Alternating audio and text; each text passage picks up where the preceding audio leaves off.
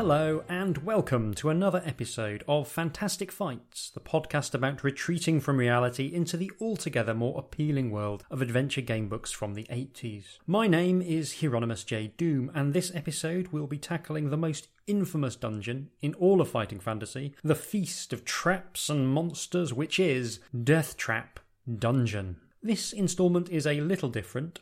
The deadliness of the dungeon is sufficiently high that I've recorded not one, but 2 episodes showcasing 2 different playthroughs. One with an honestly rolled up character, and one where I've taken the maximum values for all 3 attributes. It's this second playthrough that I'll be featuring in this episode. I'll be releasing a somewhat shorter bonus episode containing that first playthrough in a few days' time. Death Trap Dungeon marks the first time the series returned to the classic murder spelunking action that characterised the role-playing games which inspired the Fighting Fantasy series. Whereas Warlock of Firetop Mountain was an exercise in serving up the classics, sticking largely to the tropes and expectations of a Dungeons & Dragons adventure, Death Trap Dungeon is an exercise in showing off just how strange the dungeon environment can get with a proper framing device. Death Trap Dungeon was written by Ian Livingstone, with cover art and internal illustrations by Ian McCaig, whose art so enlivened the preceding City of Thieves. It was first released in 1984. Without any further ado, I present my second playthrough of Death Trap Dungeon. Welcome to my second playthrough of Death Trap Dungeon. The first playthrough ended ignominiously, I think is the right word. And so what I've decided to do is actually do a second run using a character that's effectively a paragon of awesomeness. So my first character was a bit rubbish. This character, Vastly Bromagnet, is awesome at everything. Skill 12, Stamina 24, Luck 12, properly cheated to get the best possible stats, and I'm still not convinced I'm actually going to make it to the end of the adventure. Hopefully, however, we will be making it a little bit further than our first luckless contestant in the Trial of the Champions. I'll be taking a different route through pretty quickly so as to try and avoid duplicating material I've already covered. So hopefully this is a longer and I hope equally enjoyable tour through Death Trap Dungeon. Despite its name, Fang was an ordinary small town on the northern province of Chiang Mai. Situated on the banks of the River Kok, it made a Situated on the banks of the River Kok, it made a convenient stopover for river traders and passengers throughout most of the year. A few barges, rafts, and sometimes even a large sailboat could usually be found moored at Fang. But all that was long ago, before the creation of the Trial of the Champions. Now, once a year, the river is crammed with boats as people arrive from hundreds of miles around, hoping to witness the breaking of an ancient tradition in Fang and see a victor in the Trial of the Champions. On the 1st of May each year, warriors and heroes come to Fang to face the test of their lives. Survival is unlikely, yet many take the risk, for the prize is great. A purse of 10,000 gold pieces and the freedom of Chiang Mai forever. However, to become champion is no easy task. Some years ago, a powerful baron of Fang called Sukhumvit decided to bring attention to his town by creating the ultimate contest. With the help of the townspeople, he constructed a labyrinth deep in the hillside behind Fang, from which there was only one exit. The labyrinth was filled with all kinds of deadly tricks and traps and loathsome monsters. Sukhumvit had designed it in meticulous detail so that anybody hoping to face its challenge would have to use their wits as well as their weapon skill. When he was finally satisfied that all was complete, he put his labyrinth to the test. He picked 10 of his finest guards and, fully armed, they marched into the labyrinth. They were never seen again. The tale of the ill-fated guards soon spread throughout the land, and it was then that Sukhumvit announced the first Trial of the Champions. Messengers and news sheets carried his challenge, 10,000 gold pieces and the freedom of Chiang Mai forever, to any person surviving the perils of the Labyrinth of Fang. The first year, 17 brave warriors attempted the walk, as it later came to be known. Not one reappeared. As the years passed and the Trial of Champions continued, it attracted more and more challengers and spectators. Fang prospered and would prepare itself months in advance for the spectacle it hosted each May. The town would be decorated, tents erected, dining halls built, musicians, dancers, fire-eaters, illusionists, and every sort of entertainer hired, and entries registered from hopeful individuals intent on making the walk. The last week of April found the people of Fang and its visitors in wild celebration. Everybody sang, drank, danced and laughed until day broke on the 1st of May, when the town thronged to the gates of the labyrinth to watch the first challenger of the year step forward to face the Trial of the Champions. Having seen one of Succumvit's challenges nailed to a tree, you decide that this year you will attempt the walk. For the last 5 years you have been attracted to it, not for its rewards, but for the simple fact that nobody has ever emerged victorious from the labyrinth. You intend to make this the year in which a champion is crowned. Gathering up a few belongings, you set off immediately. 2 days' walk takes you west to the coast, where you enter the cursed Port Blacksand. Wasting no time in that city of thieves, you buy your passage on a small boat, sailing north to where the River Cock meets the sea, and from there you take a raft upriver for 4 days until you finally arrive in Fang. The trial begins in 3 days' time, and the town is in an almost hysterical mood of excitement. You register your entry with the officials and are given a violet scarf to tie around your arm, informing everyone of your status. For 3 days you enjoy Fang's greatest hospitality and are treated like a demigod. During the long merriment you almost forget your purpose in Fang, but evening before the trial the magnitude of the task ahead begins to dominate your thoughts. Later, you are taken to a special guest house and shown to your room. There is a splendid 4-poster bed with satin sheets to help you rest, but there's a little time left for sleep.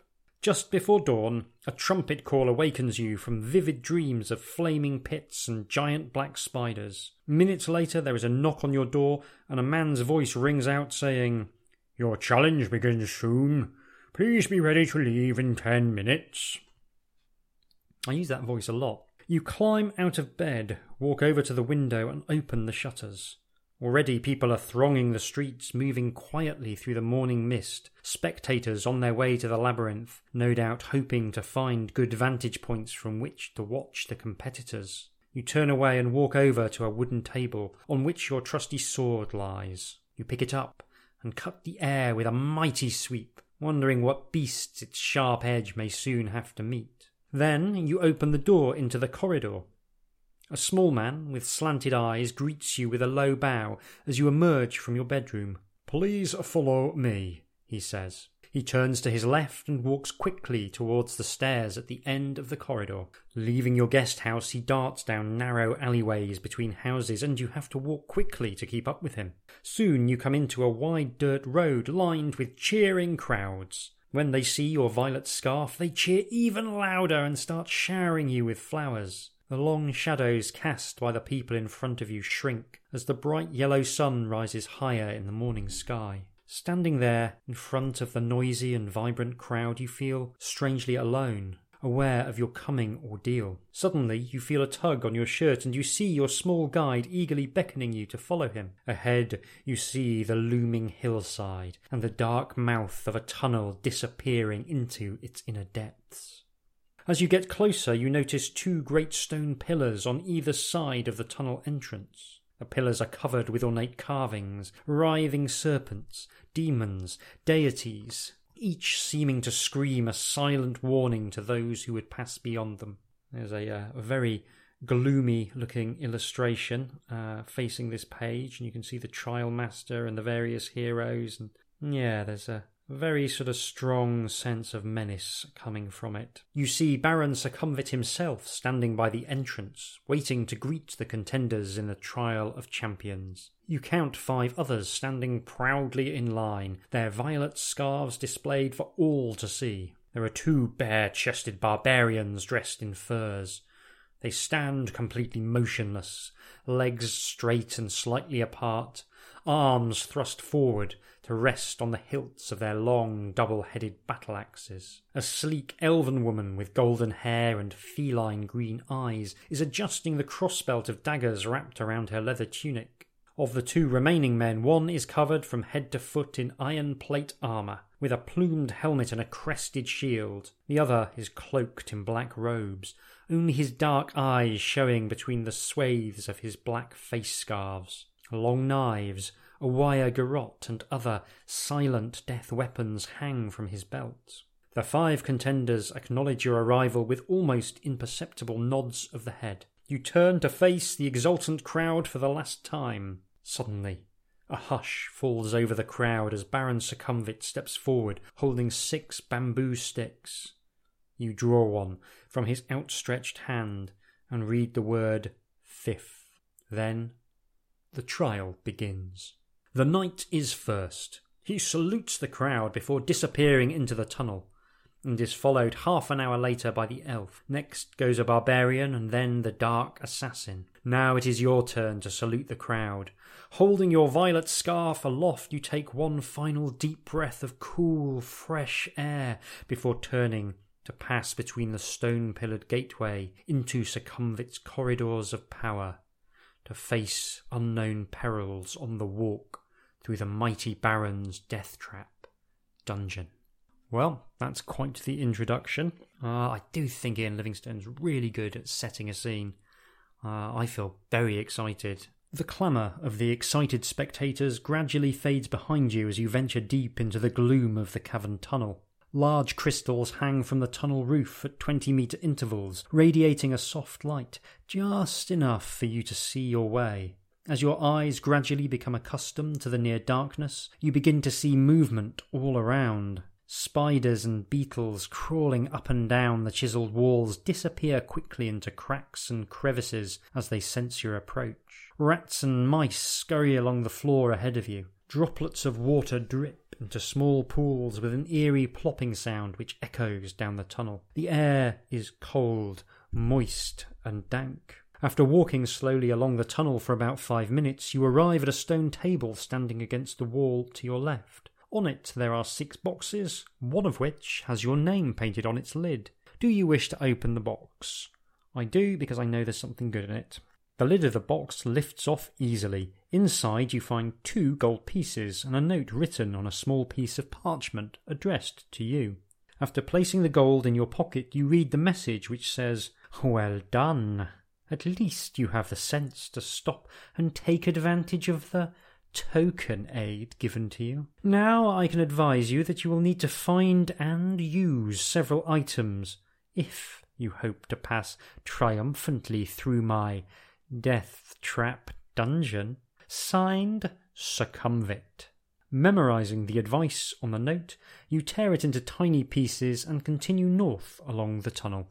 After walking down the tunnel for a few minutes, you come to a junction. A white arrow painted on one wall points west. On the floor you can see wet footprints made by those who entered before you. It is hard to be sure, but it looks as though 3 of them followed the direction of the arrow, while 1 decided to go east. Do you wish to head west, following the footprints, or head east, following the lone footprints?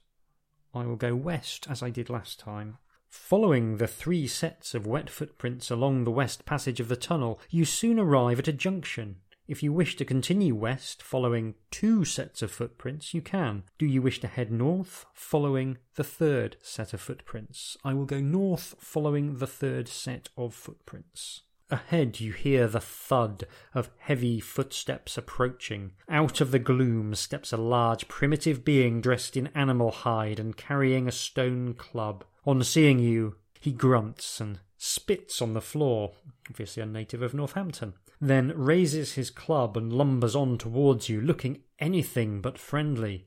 Definitely a denizen of Northampton. You draw your sword and prepare to fight the caveman. The caveman has a skill of 7 and a stamina of 7. I'm going to roll some dice. I defeated the caveman without taking a single scratch because Vastly Bro-Magnet is awesome. The caveman is wearing a leather wristband with 4 small rat skulls hanging from it. Do you wish to put it on your own wrist, or would you rather set off north again? Like, this is an evil dungeon full of evil things. I genuinely think this is probably a trap, so I'm going to go off to the north. You see a backpack propped up against the tunnel wall. You wonder if it belongs to one of your rivals. Do you wish to take a look inside, or would you rather continue north? I mean, it's definitely a trap, isn't it? It's definitely another trap, so I will continue north. If it seems too good to be true, it probably is. You arrive at a junction in the tunnel. A new branch leads west, but the wet footprints you have been following continue north. You decide to keep following the footprints.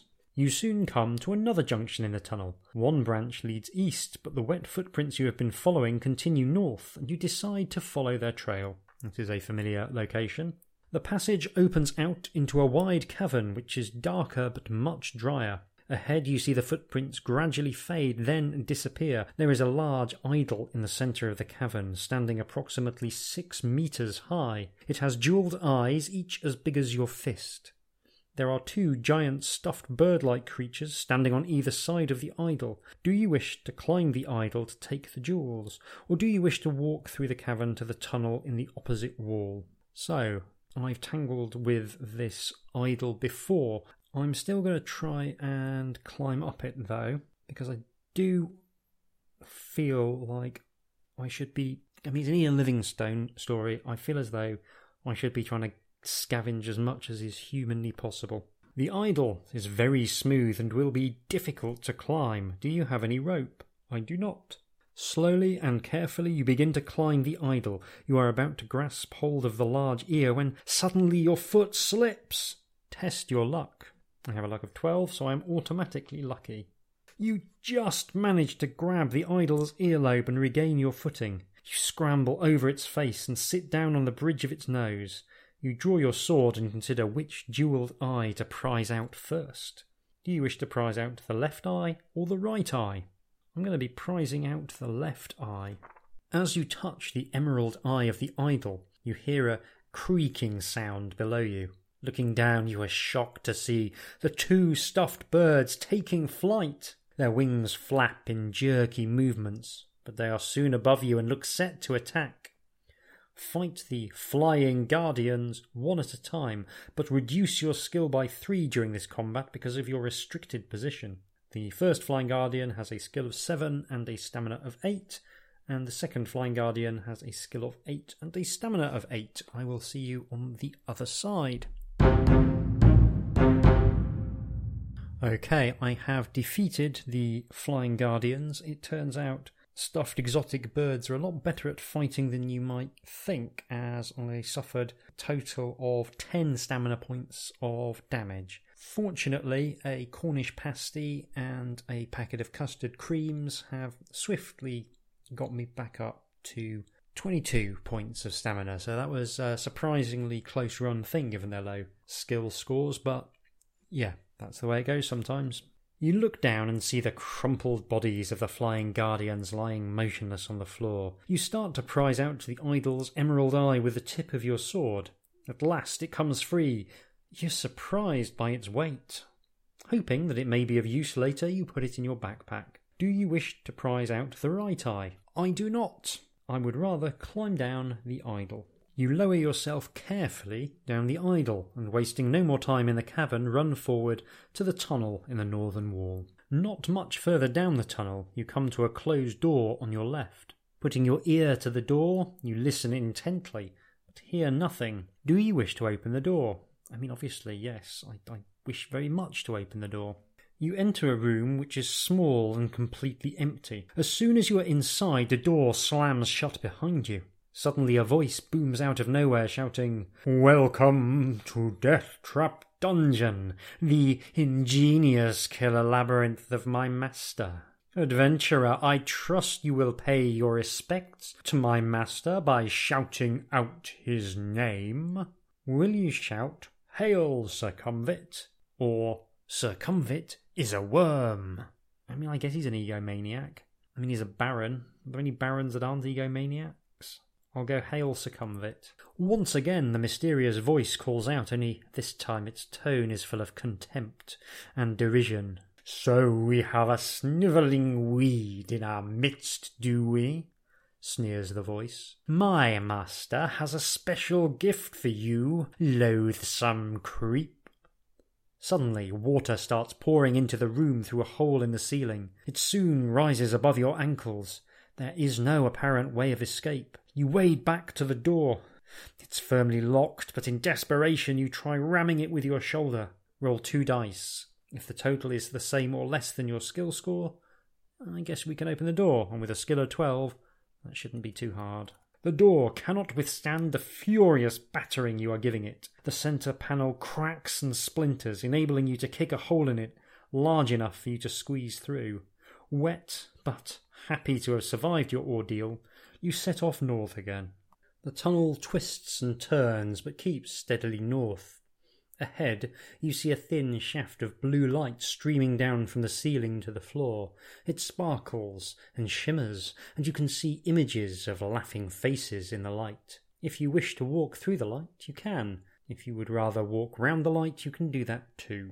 There's an illustration, which another great use of negative space, and you can see that, yeah, basically there's this light and it's full of big laughing Joker faces. So I think I'm going to take that as fair warning not to step into the beam of laughing Joker faces, lest I come out the other side some kind of nutter who thinks that the film Joker is the best movie ever made rather than a mediocre thriller with a famous character's face nailed on. So we will walk round the light.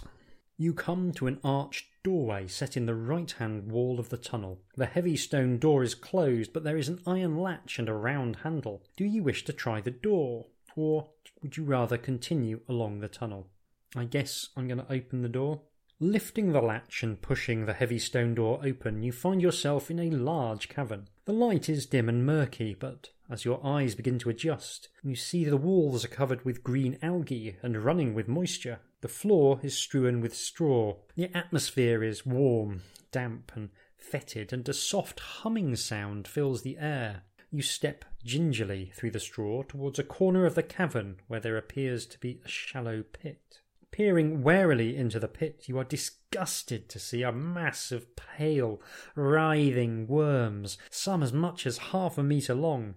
Utterly nauseated, you are about to turn away when you notice that their undulating bodies are swarming round a dagger, its point held fast in a crack in the pit's floor. The hilt is cased in black leather, studded with opals, and the blade is fashioned from a strange, reddish-black burnished metal you have never seen before. You long to touch the dagger, but this would mean plunging your hand in among the writhing worms. Do you reach for the dagger or back away in disgust and leave the cavern? There's a lovely illustration of the dagger, which has got this wonderfully ornate pommel. It seems to be in the shape of some kind of bird. The whole studded with opal things also seems relevant. Like, I'm getting the impression that gems are a feature. So we're going to reach in for the dagger and hope that the worms are not an insta-death. Taking a deep breath, you lean over the pit and plunge your forearm into the mass of wriggling worms. They are cold and clammy and feel extremely nasty. But at least they are harmless, and you are able to seize the dagger by the hilt. You give it a hard tug and it comes away from the crack in which the tip was embedded. Admiring its beauty, and wondering whether it might once have belonged to some luckless contestant, you put the opal-studded dagger firmly in your belt and leave the cavern. As you make your way back to the doorway, the buzzing sound increases in intensity. You look around desperately to discover where it's coming from.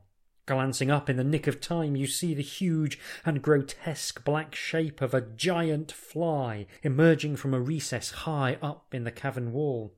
As it gets closer, you realise that it's at least 1.5 metres long. Its opaque wings vibrate, making the sickening buzzing noise you can hear, and its 6 black, hairy legs are poised to grasp your body. Below its multifaceted eyes is a long, shiny black proboscis, which darts in and out venomously. You have stolen the giant fly's treasure from her brood of maggots, and you must take the consequences. Why does a giant fly want a jewelled dagger? Is it compensating for something? Inquiring minds want to know. Test the luck. Let's see how we get on. My luck is still 11, so I should be fine. Yep, 7. I am lucky. Now down to 10. You manage to evade the outstretched legs of the diving giant fly. Stepping back, you draw your sword and prepare to fight this hideous insect as it turns to attack you again. Giant fly has a skill of 7 and a stamina of 8. And I can escape by running back into the tunnel. Okay, I'll see you on the other side. Well, I've made some disgusting wriggling worms. Orphaned, disgusting wriggling worms. Hopefully one of them doesn't come back to take revenge later in life. You wipe the vile yellow slime from the blade of your sword and walk quickly to the door, back into the tunnel, and head north. The tunnel ends shortly at a junction. Looking left and right, you see a narrow passage disappearing into the dim distance. Do you wish to head west, or would you rather go east? Well, we went west at the start of the adventure, so let's go east. You walk down the passage and soon find yourself standing at the edge of a deep, dark pit. The passage continues east on the other side of the pit. You think you could probably jump over the pit, but you aren't sure. There's a rope hanging down from the ceiling over the centre of the pit. Will you throw your shield over the pit and jump after it?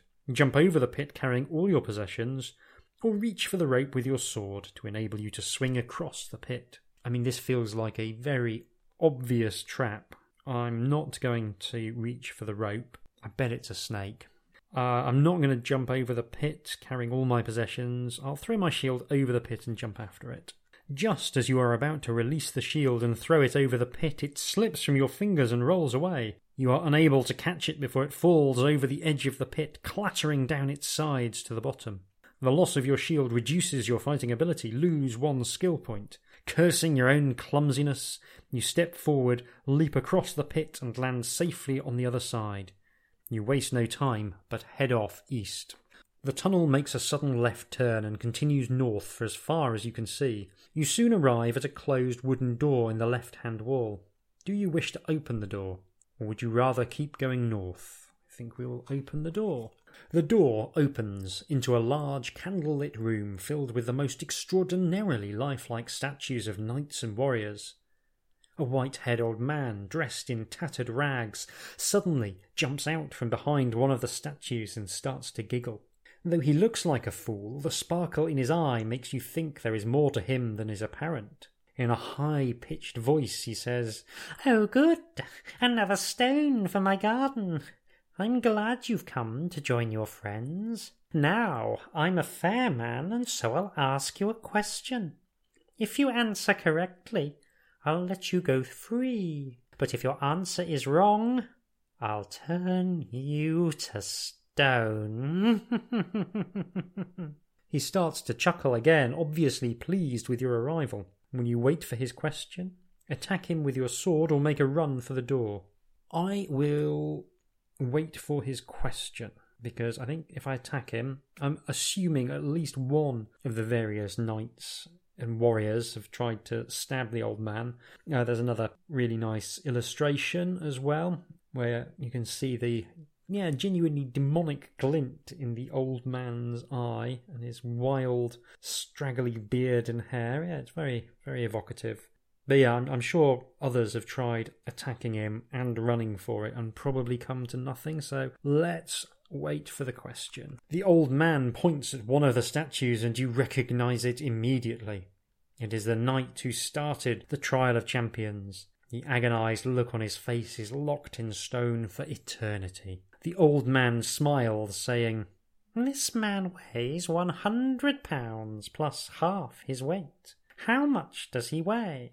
What will you answer? 100 pounds, 150 pounds, or 200 pounds? Okay, so 100 pounds plus half his weight is a very roundabout and obtuse way of saying half his weight. is £100, so he weighs £200. Still smiling, the old man looks at you and says, "Well done, stranger.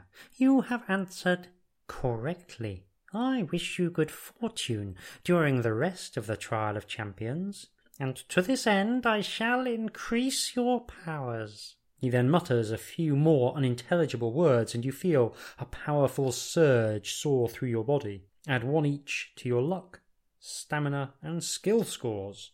You bid the old man farewell and leave his room to continue north along the passage. So that takes our skill back up to 12, our stamina up to 23, and our luck up to 11. Only a few metres further down the passage you see another closed door in the left-hand wall. The letter X is scratched into its centre panel. Putting your ear to the door, you listen intently but can hear nothing. Do you wish to open the door, or would you rather keep walking north? X because it's a bad place, or X because X marks the spot? Inquiring minds want to know. Let's open the door. The door opens into a large room. You look round the room and see nothing of interest apart from an alcove in the west wall and a stone chair in the middle of the room. Sitting on the chair is the skeleton of an armed warrior, possibly a contestant from years gone by. The skeletal fingers of its right hand are gripped round a piece of parchment. Do you wish to take the parchment from the skeleton, or would you rather walk over to the alcove? There is an illustration. The skeleton appears to be wearing some very antique scale mail and is sitting in an attitude of, I don't know, it kind of reminds me of the main character from Married with Children, which is a reference that definitely dates me. I will, however, go and take the parchment from the skeleton. I imagine it'll be like taking parchment from a skeleton. Why that saying's never caught on. Touching the parchment has precisely the effect you had feared. The skeleton lurches forward and, rising from its chair in a series of jerky movements, raises its sword to strike you. Lunging sideways, you draw your sword to defend yourself. The skeleton warrior has a skill of 8 and a stamina of 6. See you shortly.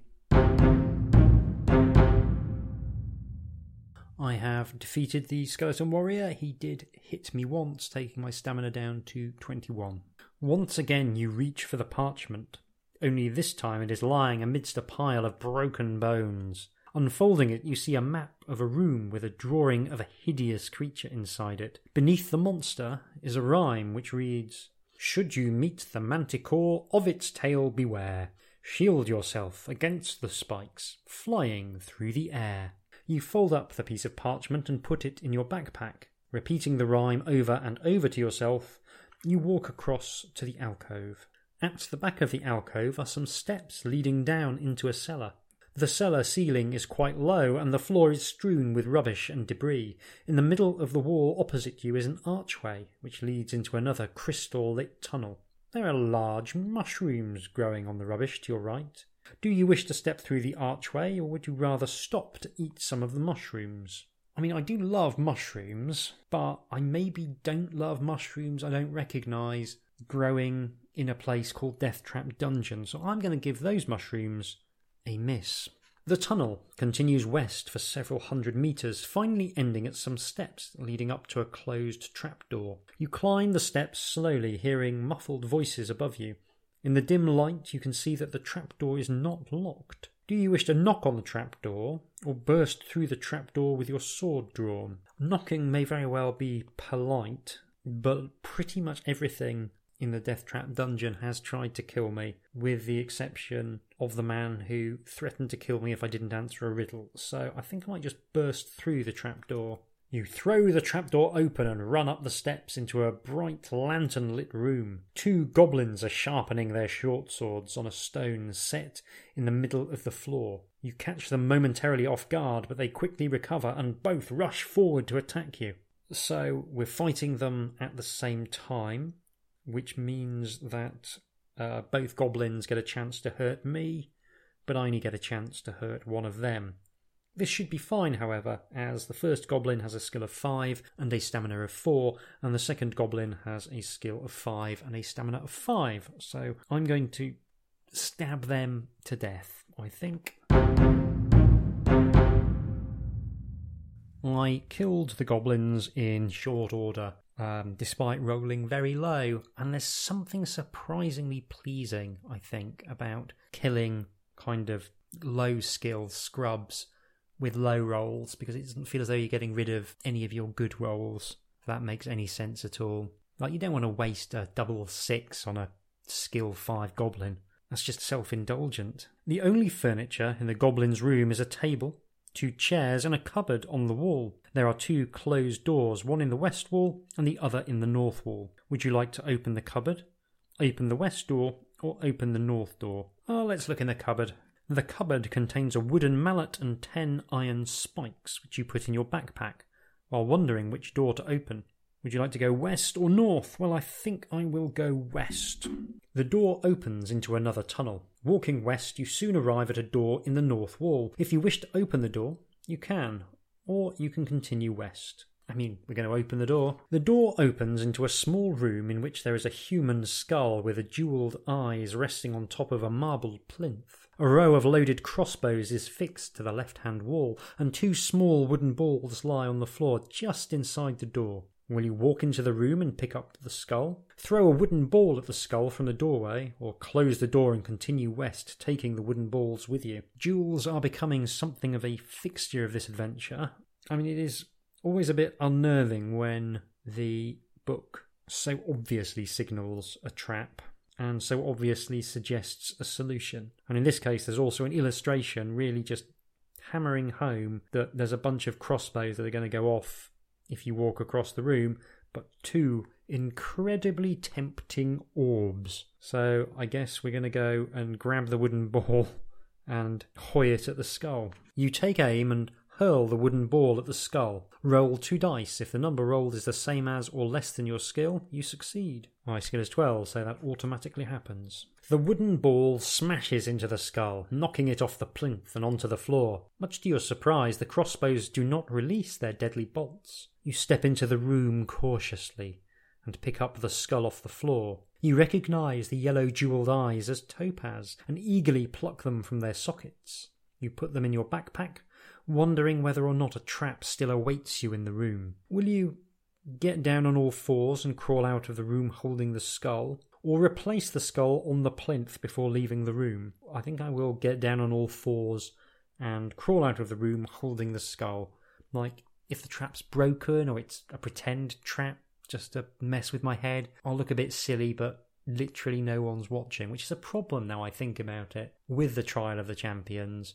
Because as a spectator sport, watching people go into a door and then not hearing anything else that happens to them lacks a certain something. Oh well, I guess that's the problem with medieval times. You have to make your own fun. When I were a lad, we'd queue for 3 days just for the chance to watch someone wander through a door. A tickling sensation runs down your spine as you crawl carefully out of the room. Back in the tunnel, you heave a sigh of relief, throw the skull back into the room, and slam the door shut. Pleased with your good fortune, you set off west once again. The tunnel takes a sharp right turn and you find yourself in a sort of gallery, lined with mirrors for some 20 metres. A human skeleton appears to be pulled halfway through the mirror along the right-hand wall. Suddenly, a grotesque being with 4 arms and 4 screaming faces emerges from the mirror, barring your way ahead. It walks slowly towards you, each arm outstretched to grab you. It is a mirror demon from another dimensional plane, come to take your spirit. Will you make a wish, if you are wearing a ring of wishes, which I am not? Try and smash the mirrors, or attack the mirror demon with your sword. Well, I'm not generally one of nature's optimists, but I'm going to have a crack at smashing the mirrors. The illustration here is ridiculously good. Really, really unsettling. You can see the mirror demon, which is sort of like a kind of lithe woman with these 4 faces all jammed together and these 4 arms coming in and out of all the various mirrors on the side. It's really unsettling. I love it. You swing your sword against the mirror with all your might, but to no effect. The mirror does not break, and the mirror demon keeps advancing. Do you want to try and smash the mirror again, or would you rather attack the mirror demon instead? Well, they do say that insanity is doing the same thing over and over again and expecting a different result, so I think I'm just going to attack the Mirror Demon so that she at least can't get the drop on me. The Mirror Demon, being solely intent on grabbing your arm, makes no attempt to defend itself. That's concerning. The Mirror Demon has a skill of 10 and a stamina of 10. If during any attack round the Mirror Demon's attack strength is greater than your own, something is going to happen. So we need to defeat the Mirror Demon without it ever managing to touch us.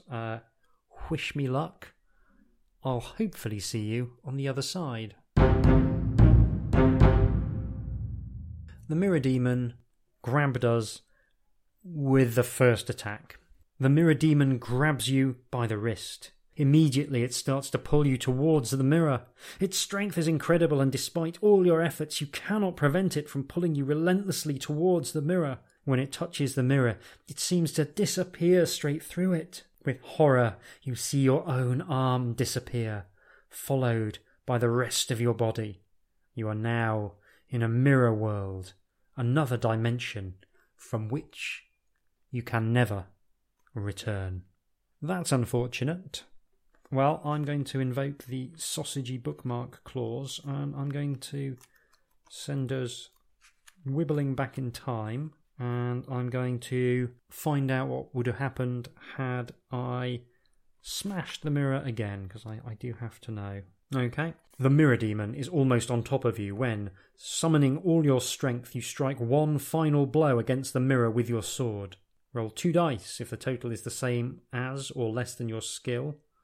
Turn to one page. If the total is greater than your skill, turn to another. Well, my skill is or was 12, so let's see what happens to the ghost of Vastly Bromagnet. The mirror shatters, sending fragments of glass flying everywhere. The Mirror Demon's 4 faces cry out in agony, and cracks appear all over them, and they too shatter and fall to the floor in a pile of broken glass. Unfortunately, you cut your sword arm badly while smashing the mirror. Your strength is unaffected, your weapon skill is diminished. Lose 2 skill points before continuing your journey north. Okay, well, having satisfied myself of the outcome should you not hurl yourself willingly into the arms of the Mirror Demon on literally the very first round of combat, I think we will have to draw a veil over proceedings there. I'll be back in just a couple of seconds with a few of my thoughts on Deathtrap Dungeon. This has been one of the most maddening episodes of Fantastic Fights to actually create. With this show, I'm trying to do 2 things. I'm trying to give you an authentic experience of playing through an adventure game book, and at the same time I'm aiming to show off as much as possible of the game book itself. In the case of Deathtrap Dungeon, these 2 experiences are almost impossible to combine.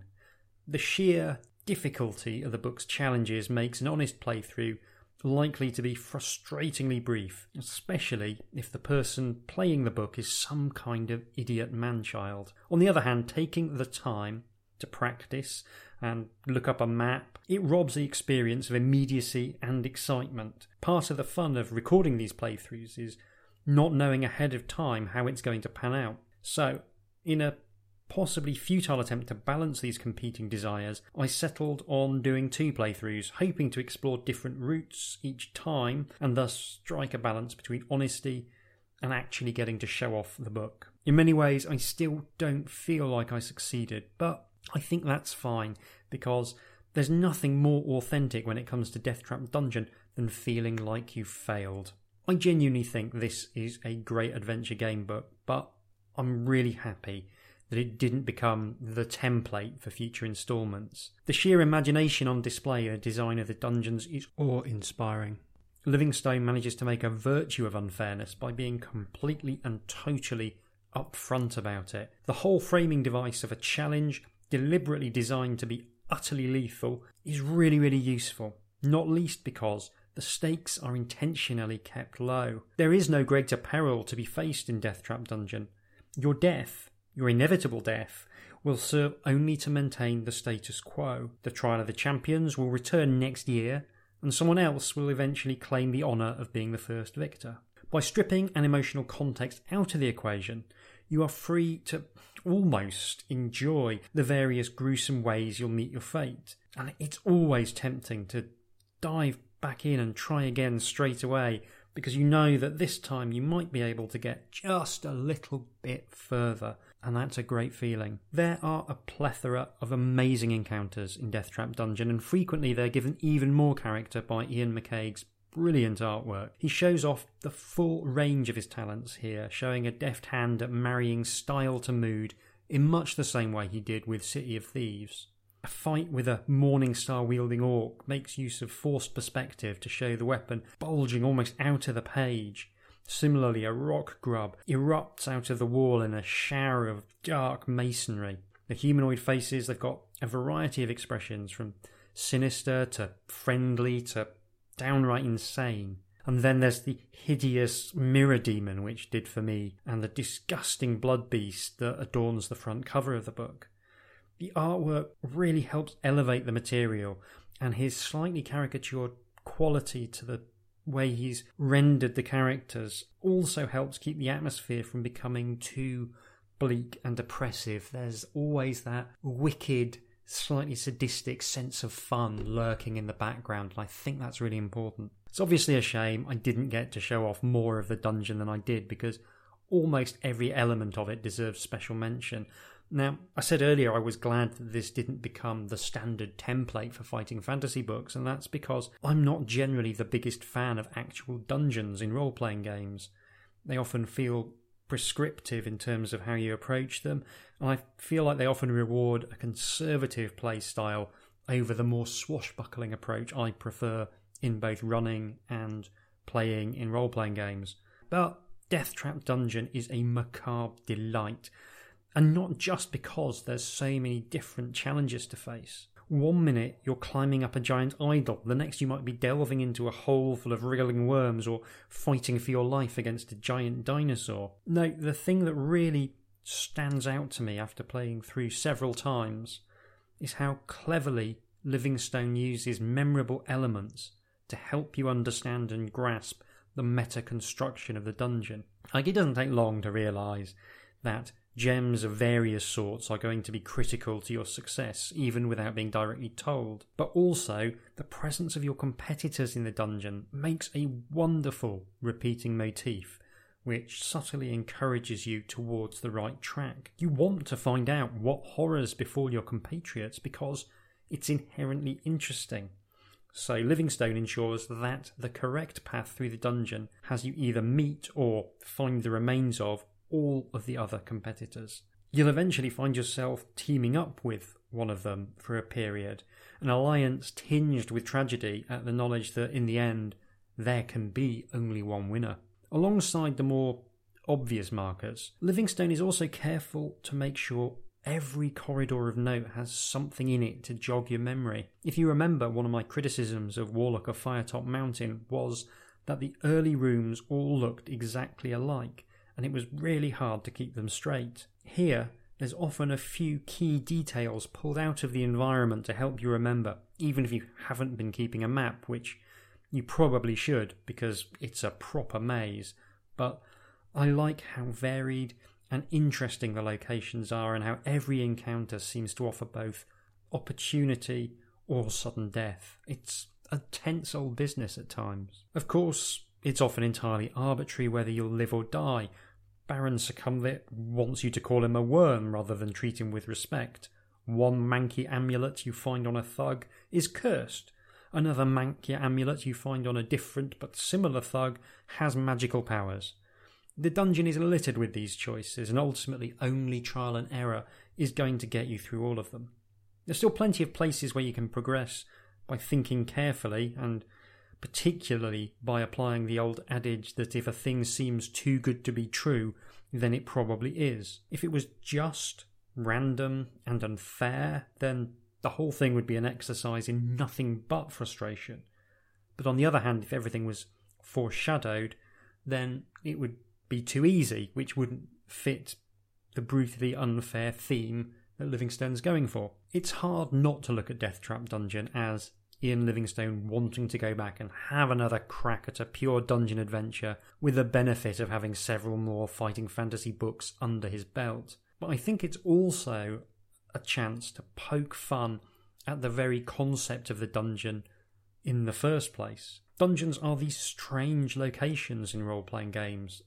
They don't often make much sense. The temptation, particularly for more modern gamers, is always to try and turn a dungeon into something that does make sense, such as a crumbling castle or a ruined temple. But the problem with that is that the more sense a dungeon makes, the less it actually feels like a dungeon.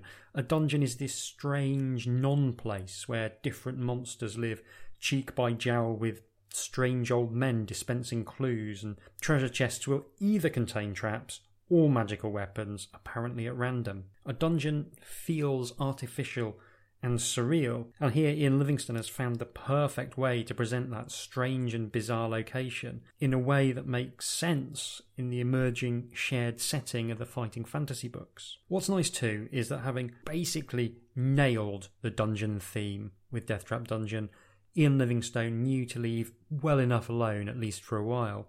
His next few books explore different locations and themes before eventually returning to Succumvit's newly rejigged murder basement in 1986's Trial of Champions, which is quite a few instalments down the line.